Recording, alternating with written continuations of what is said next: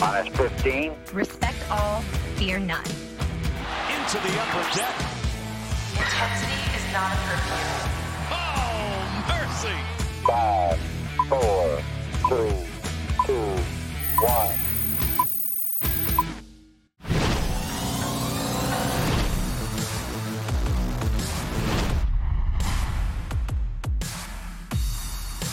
From my parents' basement, it is the Masson All Access Podcast, brought to you by Marymount University. Visit MarymountSaints.com to learn more about our student athletes and programs today. Round 1 of the MLB draft is 2 weeks from today. So we're going to be talking about some of the top guys that could be taken with that number 2 overall pick held by the Baltimore Orioles. And Emerson Hancock is an exciting 6'4" righty from Georgia. On the podcast, I speak to Scott Strickland, Georgia's head coach, about Hancock. Then later on in the podcast, I'm going to have Pete Mishu to talk about our 20 in 20s, Cedric Mullins and Rylan Bannon. Mishu also offers his thoughts on Ryan Mountcastle and Keegan Aiken, so stick around for that as well. But let's kick things off with Scott Strickland. Well, the MLB draft is just a few weeks away, and a couple names of pitchers that you're going to hear over the next couple weeks. Asa Lacy from Texas A&M, and the other one is Emerson Hancock from Georgia. And we are joined now by Scott Strickland, who is Georgia's head coach. Scott, thanks so much for joining the program. Yeah, no problem. Thanks for having me, Paul. So let's talk about Emerson, because he was a Georgia kid, and you were able to recruit him to come there. It seems like an advantage to get a guy like that, a very talented 6'4" righty. What was the recruiting process like for Emerson Hancock? Well, Emerson was a late bloomer. He was a guy that grew up a Georgia fan. He's from South Georgia, a little town called Cairo that's actually closer to the Florida state line than he is to Athens, Georgia. But he's deep South Georgia kid that's always loved Georgia. His brother attended the University of Georgia, and a place he always wanted to go. He just wasn't quite there. When he was a freshman, when he was a sophomore, it was good, but it wasn't great yet. He could pitch, but it was 83, 84 miles an hour. The velocity just hadn't hit yet, but he could really pitch. He had a good changeup and a good breaking ball. And then he kind of bloomed a little bit late in his junior year into his rising senior summer, is when kind of Mother Nature hit him on the head. He got a little stronger, and he started throwing 88, started throwing 90. And then late fall, his senior year, is when he first started throwing 92, 93, and the scouts really perked up. So he, most of the kids that we're recruiting, we're seeing them when they're sophomores, and they've kind of bloomed, and we know they're going to be really good. Emerson was that late bloomer that we were fortunate that he was patient. He wanted to come to Georgia. He waited for us. And then we got him to commit late in his junior year.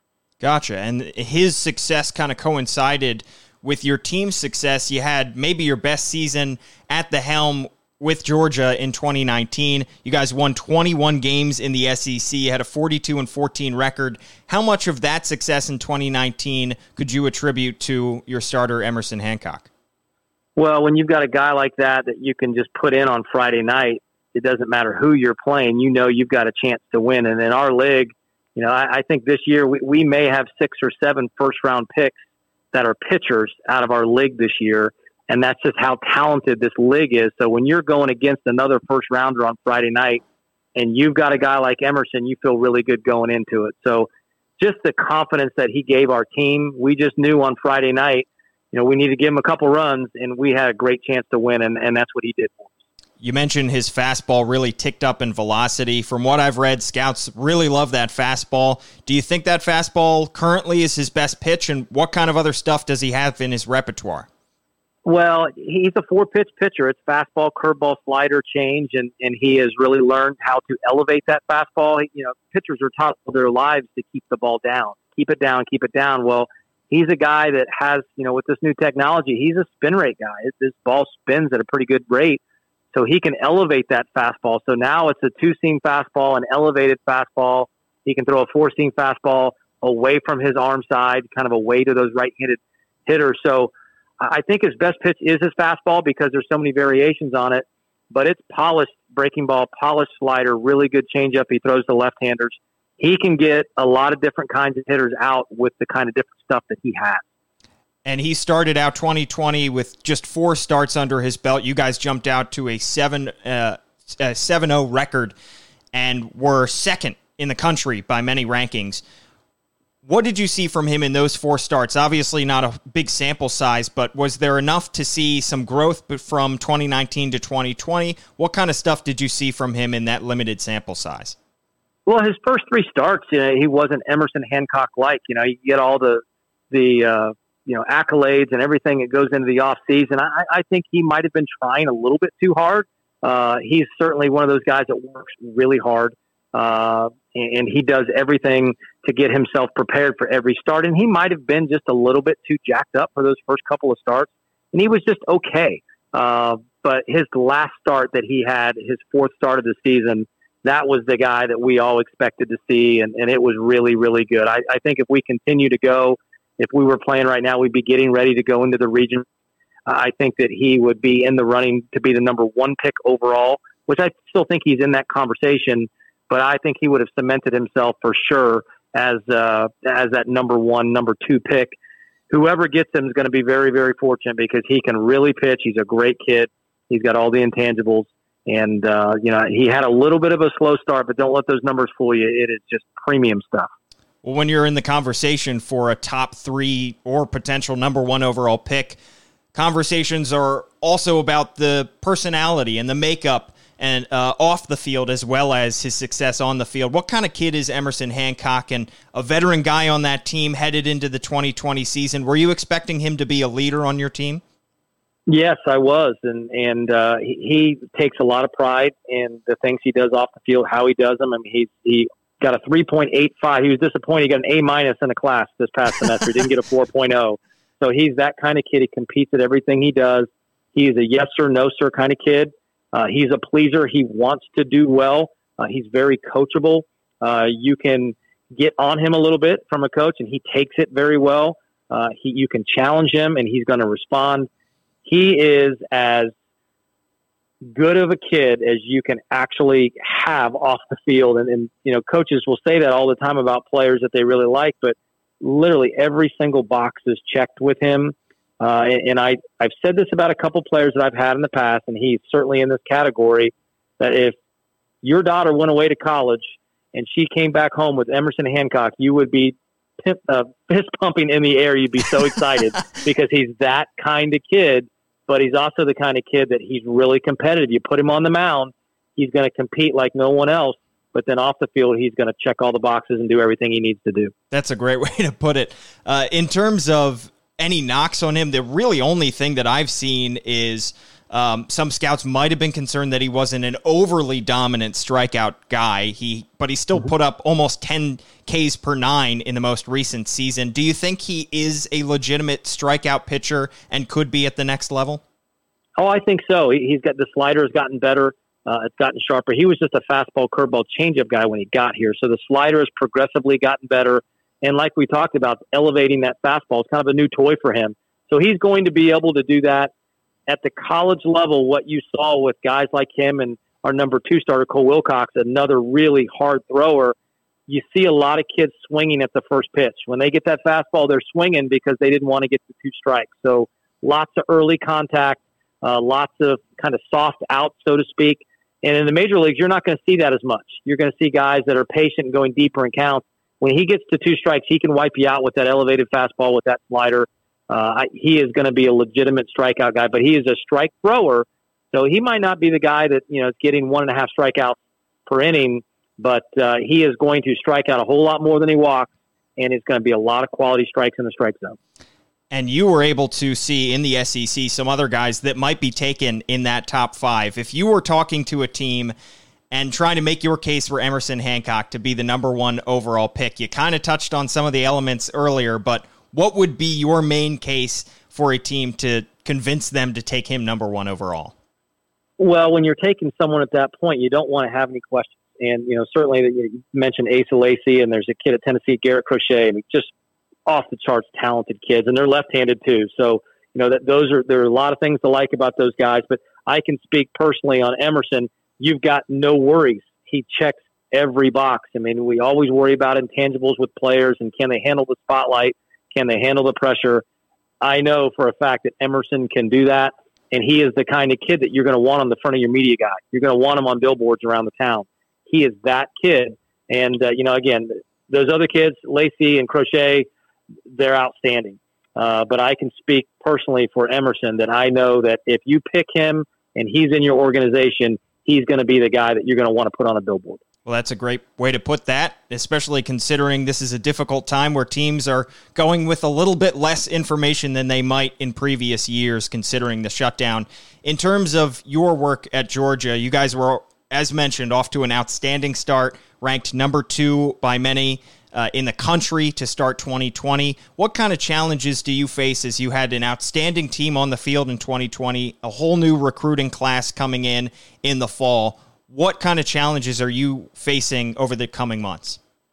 Well, we're still dealing with the unknown. We now know that the draft is going to be 5 rounds, so we don't know exactly how it's going to affect our team. This was a team that we felt like that we were going to have 9, maybe 10 guys drafted in the June draft. Now that it's only 5 rounds, it could only be 3 or 4 guys. And you just don't know exactly who's going to get drafted, who's not going to get drafted. What about your high school guys? We've got 4 or 5 really high-profile high school guys that, you know what, the draft is an issue. Do they go in the top 5 rounds? Do they sign as free agents? You just don't know. So I think that's probably the biggest thing that I think everyone that's listening, the hardest thing is the unknown. We don't know what tomorrow is going to look like. And I think that's what all of us are just trying to deal with is what's our team going to look like? Do we even practice in the fall? Do we even go to school in the fall? We still don't know that stuff. So I think that's the biggest, hurdle that we've all got to get over is just kind of the fear of the unknown. Well, we do know there will be a draft in a couple weeks, and the Orioles could end up with Emerson Hancock with that number 2 overall pick, or potentially Cole Wilcox, another starter from Georgia, with that number 30 overall pick that they also hold. Scott Strickland, head coach of Georgia, joining us here on MASN All Access. Well, now we bring in Pete Mishu of the Norfolk Tides, who joins us on the MASN All Access podcast via Zoom. Pete, thanks so much for hopping on here. My pleasure, Paul. Nice to talk a little baseball for the first time in quite a while. Yeah, I mean, it has been quite a long time, and it feels like every day that goes by, we are a little bit further and further away from baseball, but hopefully we get some back in our lives at some point soon. But I want to ask you about 2 guys that you got some time to watch down in Norfolk, 2 Orioles minor leaguers. Cedric Mullins, we'll start with him because you saw him both in 2018 and in 2019. The first time he was on his way up through the Orioles system, and this time he was stumbling a little bit through the Orioles system. What did you see from him? He actually spent more time in Norfolk last year than he did in Bowie or Baltimore. So in that amount of time, he hit just over 200. What did you see from him then? And is there a little bit of hope that he can recoup some of the high hopes that fans might have had for him in the limited time they saw him in 2018? Well, certainly, I think there still is plenty of time for Cedric. He's only, I believe, 25 years old now. He was in a situation where you find a lot of young, promising, up-and-coming players that are in organizations that are rebuilding, whereas perhaps somebody in the Yankees or the Red Sox or the Dodgers organization wouldn't get a whiff of the major leagues at that point, but Cedric did because the Orioles had a need and had an opportunity. And maybe he went up a little too quickly. You can always look back at that, and hindsight, as they say, is 20/20. But certainly, what he did in Norfolk was certainly warranting at least an opportunity for him to get a look in Baltimore. He played exceptionally well with the Orioles in that first stint. That, of course, last year was a very different story. Struggled all the way around at a lot of different levels, but he's a young man who has a lot of natural skill, tremendous speed, as we all know, covers so much ground in the outfield, runs the bases exceptionally well. The question is, can he hit at the higher levels? I'm looking at his numbers from last year, and obviously in 66 games in Norfolk, only hit 205, hit under 100 in limited duty with Baltimore, went all the way back down to Double-A, had a chance to just go play every single day. The one thing that I did notice about Cedric was his temperament and his attitude when he was with Norfolk last year. If he had any feelings of being disgruntled or upset about A, his personal play, and B, the fact that he wasn't in the major leagues any longer, he certainly hit it if he felt that way at all. I never got any sense from Cedric anything other than, he was here to work. He was here to do his best. He was here to get better, and he was there to advance and help whatever team he was playing with win. I think that says a lot about him. He had a great attitude, and I'm certainly hoping that he can get back. Whether it happens or not for him, I don't know. Nobody knows for sure.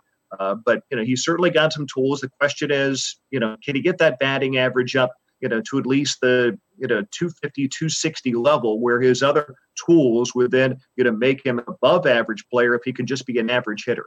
And he got some time with the big league camp in spring training, of course, flashed the glove out in center as he did when he was in Baltimore, both in 2019 and 2018, and hit a little bit and, of course, showed that speed that allowed him to steal 33 bags over the course of the 2019 season among those three levels.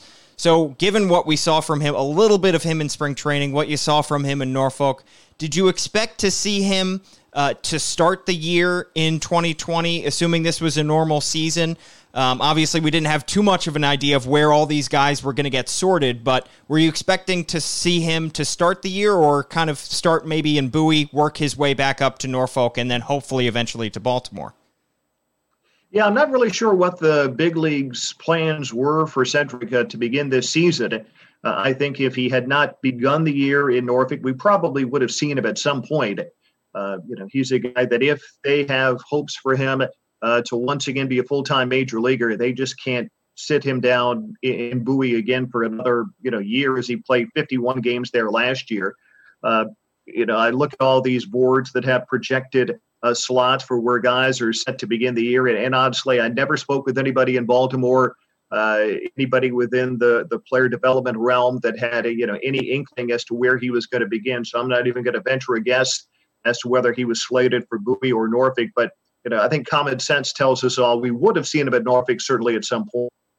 Absolutely. Well, another guy that you got a little bit of exposure to in Norfolk would be Rylan Bannon. Played just 20 games in Norfolk on his way up through the Orioles system. Started the year in Bowie, of course, came over in the Manny Machado deal. He can play a little bit of third base, a little bit of shortstop, potentially, a little bit of second base. He played pretty much exclusively at third when he got to Norfolk, and that's pretty much where he's the most comfortable with. But what did you see from him first defensively in the limited sample size that you got from him?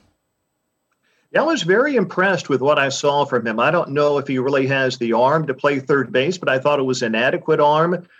He fielded the ball very well. I remember in talking with Rylan, he considers himself a third baseman. That's where he likes to play. I think most of the scouts and people that watch him play project him as a second baseman because of the arm strength and his reaction to the baseball at the higher level. But he loves third base. But here's another kid with a very good attitude, just wants to play, sort of an under-the-radar guy, a Dodger draft pick, as you mentioned, came over in that Machado deal. Came out of Xavier, which is not regarded as a baseball school. We all think about Xavier basketball, but certainly don't think about Xavier as a baseball producing school, and just came into Norfolk and just lit it up. And again, a very small sample size. So let's not get too excited about it, but certainly raise some eyebrows with what he did in that 20-game stint, hitting, I think it was 317 here with the Tides. And he was teammates with Zach Lowther, who was with the Bowie Bay Sox in 2019 when he was with Xavier back in college. So those two guys are good buddies. So he had a little bit of a cushion coming into the Orioles system mid-season back in 2018. But beyond defensively, you mentioned he hit 317, got some surprising pop, I think, for a guy who is under 6 foot in stature. But do you think that he could be an eventual utility player in the big leagues, or do you think maybe at some point down the line, if you got a little bit more exposure in the AAA level and then a call-up, he could be a starter potentially for the Orioles down the future? Yeah, I think it's a long, long road for Rylan from this point. As you noted, only 20 games at the AAA level. You look at his numbers at AA, hit 255 there last year. I would think long-term, the Orioles would hope that perhaps he could be a utility guy, somebody off the bench that could, play some second, some third, be serviceable there, spray the ball around a little bit of pop. Hopefully, if he could continue to hit for average, he could be one of those utility guys that could, be a nice 24th, 25th kind of guy off the bench. Well, that's certainly exciting considering the Orioles could use a few more position players in their farm system. They're quite deep in terms of pitchers, and you got to see some great pitchers with the Tides last year, including Keegan Aiken, whose numbers aren't eye-popping in terms of his 2019 numbers with the Tides, but considering the average ERA in the International League jumped by more than a run last year, his numbers might be slightly more impressive than they first appear. ERAs were way, way up last year. Last year was the first year that AAA baseball used the Major League ball. In contrast, they had used a different baseball. And the ball last year, I mean, you can argue and talk all you want about, is the ball juiced? Is it not juiced? But it is a different baseball. And we saw balls last year in the International League that looked like routine pop-ups that were flying out of the yard. Batters would tell me, off the record, I completely missed that ball and went out of the yard. I would have pitchers say I made a great pitch. The ball sounded awful when the guy hit it. I thought it was not even a deep fly ball, and the thing got out. Now, there are some very hitter-friendly ballparks in the International League. Now, Norfolk is not one. Norfolk is one of the difficult hitters ballparks, a great pitcher's ballpark, and we saw balls just launched out of Harbor Park. But then you get down to a place like Charlotte and a place like Durham, which has always been a hitter's haven, and they were hitting even more home runs. So, again, talking to pitching coaches and managers as well, they said the baseball was just so dramatically different, and it had an incredible impact on offenses around the league when you saw ERA skyrocketing, which I think makes what Keegan Aiken did last year all the more impressive.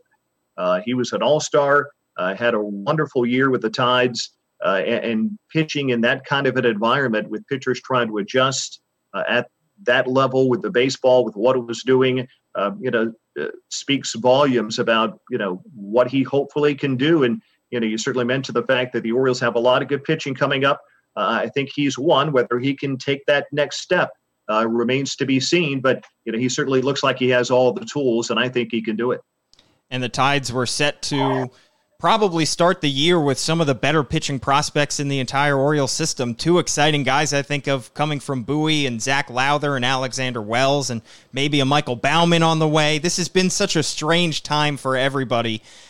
What kind of things are you missing that you would be getting during the baseball season at this point? If we were getting Norfolk Tides baseball, what are some of the aspects of the game that you're missing right now that you wish we could have? Well, you certainly mentioned the pitching. You mentioned Zach, the fact that he came out of Xavier with Ryland Bandit. If I remember Ryland telling me they were roommates, in fact, when they played college baseball. So, Ryland was just raving about Zach anytime I would ask him about him. And he just said, just wait and watch what this kid can do. You're all going to be very, very, I wouldn't say surprised because expectations are high, but certainly impressed with what Zach can bring to the table. But I think all of us in Norfolk were most especially anticipating what you referred to, the young pitching. We've been seeing it here the last couple of years make its way through Frederick and Bowie, and we thought this was going to be the year that we were going to see a lot of those guys come and join the Tides. If you add some of those names to Keegan Aiken, if Keegan didn't make the big league club, if he opened up back in Norfolk, he'd probably be the ace of the staff to begin the year. And I think the pitching staff was just going to be tremendous, which would have been a lot of fun because there hasn't been a lot of high-level pitching in the Orioles system, as you know, for several years. It has taken time, and I certainly applaud the Orioles for the way that they've done it. Draft these young kids. Don't push them and rush them too soon. Let them get their feet wet and find their footing, step by step along the way, all the way from, Aberdeen up through Norfolk and then eventually, hopefully, onto the major league. So the pitching, I think, from a baseball standpoint, is what we were all really excited to see. And then, you sprinkle in a few of those offensive guys, wishing no ill will on Ryan Mountcastle. But I was kind of hoping, let's hold him off for a little longer before you push him up to Baltimore. I know he's going to be there eventually and be a very good major league player, but wouldn't mind seeing the IL MVP back for at least a portion of another year here in Norfolk. Well, I wasn't planning on talking about Ryan Mountcastle, but I got to ask now that you bring him up. Everybody has different opinions as to where he could play in the major leagues. From what you saw of him last year, International League MVP, an outstanding offensive season, used all over the diamond in 2019. But where do you think his best defensive position is in the long term? Well, that's the $64,000 question, Paul. Where can he play defensively? Certainly the fact that he was the league MVP was based on his offense and the numbers that he put up in terms of batting average, RBIs, home runs. He began as a third baseman, of course. I guess you would have to talk to somebody higher up in the Orioles organization as to why, they moved him out of that position as quickly as they did. I thought he did a very nice, solid job at first base. Of course, that's a position that, for the time being is filled. So what do you do with him? Then they moved him into left field last year. It's a position that he had not played before. There was a very steep learning curve for Ryan trying to learn that position. I thought he did an adequate job in left field. But again, learning a new position, especially at a higher level, is something that anybody would be hard pressed to do at a high level in just, a quarter of a year, a third of a year, which was what Ryan was trying to do last year with the Tide. So, that question still looms very much over his head. Where can you play him defensively? Certainly you can, spot him at first base every now and then, give somebody a day off. That's fine. But other than that, do they feel comfortable, putting him in a major league outfield right now? That's a really big question mark. Well, whether or not Ryan Mountcastle started the year with the Tides or not, that roster was going to be absolutely brimming with young and exciting talent. And at this point, we're all wishing that we can get baseball back as soon as possible. But Pete, how are you spending your time without baseball during this hiatus? Well, missing baseball like a lot of people. It's funny, almost every day I'll look at our schedule, which I have up on the refrigerator, and I'll say to myself, I should have been in Charlotte today, or I should be on a bus to Pawtucket, or I should be getting ready for a day game at home against Gwinnett today. So, baseball is a unique sport in that there are so many games and the schedule can be so grinding, even on those of us that love watching the game, for the players playing the game, being around the game, whether as a staff member at the ballpark, a game day employee, whatever the case may be. And there are those times when you say, I just need a break. I got to get away from it. Just one day off, every 3 weeks to a month, which is what we average in the minor leagues. The minor leagues average even less days off than the major leagues. Now, I know that the season is longer at the major league level, but in terms of, the major leagues get a day off every, 10 days to 2 weeks on average. In the International League, it's a day off every 3 to 3.5 weeks. So it's even a more grinding schedule for at least the 5 months of the IL season.